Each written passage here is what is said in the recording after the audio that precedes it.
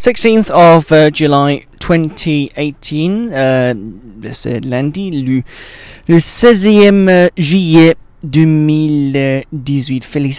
Félicitations les Bleus. Congratulations to France getting the World Cup Championship, and of course second time they've done this. First time I've seen this, of course, in Beijing again in 1998 when they did it pretty much back at home. So France won. My favourites to win, of course, being Swiss, would have been the Swiss. The Swedes outpowered them. We like to think that the Swedes self-assembled their way to victory. Oh well.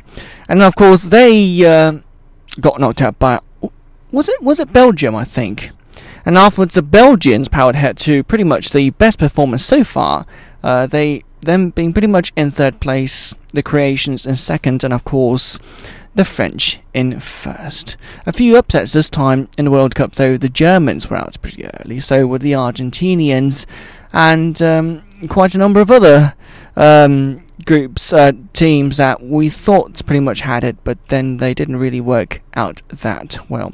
Iceland also, they pretty much was it Iceland that really was the big surprise in 2016, but then again it didn't work out so well this time. The World Cup in Beijing is one of those few moments where you're actually allowed to, and are sort of like encouraged to fly flags of foreign lands with no repercussions, because anywhere in Beijing, the Chinese national flag, which was designed by, was it Zheng Liansong, had to be centre stage. The sole obvious exception, obviously, being the embassies, where, of course, for the Swiss embassy, we'd simply see the Swiss cross, that being, in pretty much the only flag being flown in the Swiss embassy.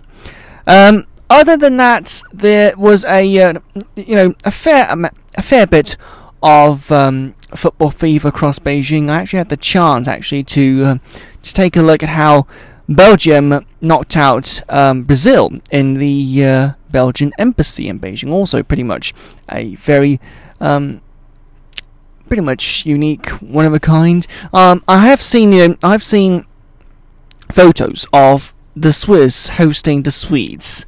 Very magnanimous of our country to do so. But then again, the Swiss and the Swedes are linked not merely by neutrality, but as I was talking about this with a friend from there, we also have a long history of railways in China. Did you know that on the Guangzhou to Shenzhen railway, the Swedes actually let their trains get powered ahead first? So before we had CRH or Revival Express high-speed trains, we had Swedish trains, the SJ high-speed trains, pretty much doing the run from Guangzhou to Shenzhen before they were shipped back to Sweden.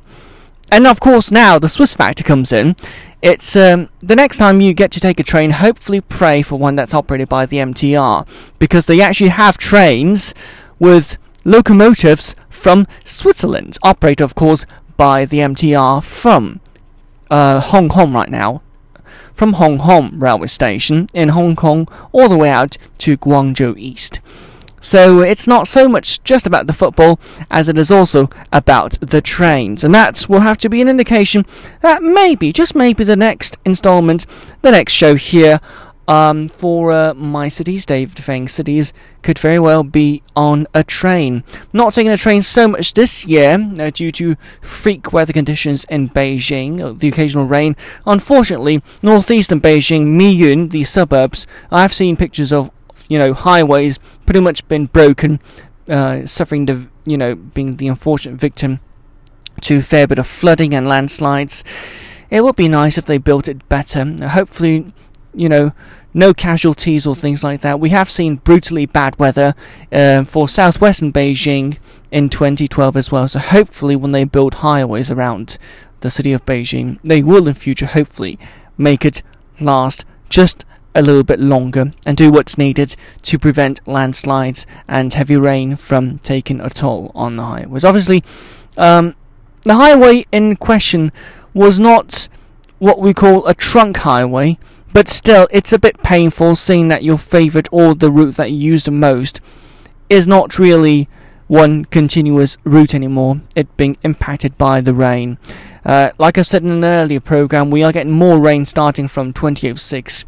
So those of us building highways in the inner city, in the case that you are listening to this show, please, we do get more rains these days in Beijing, so build it to last.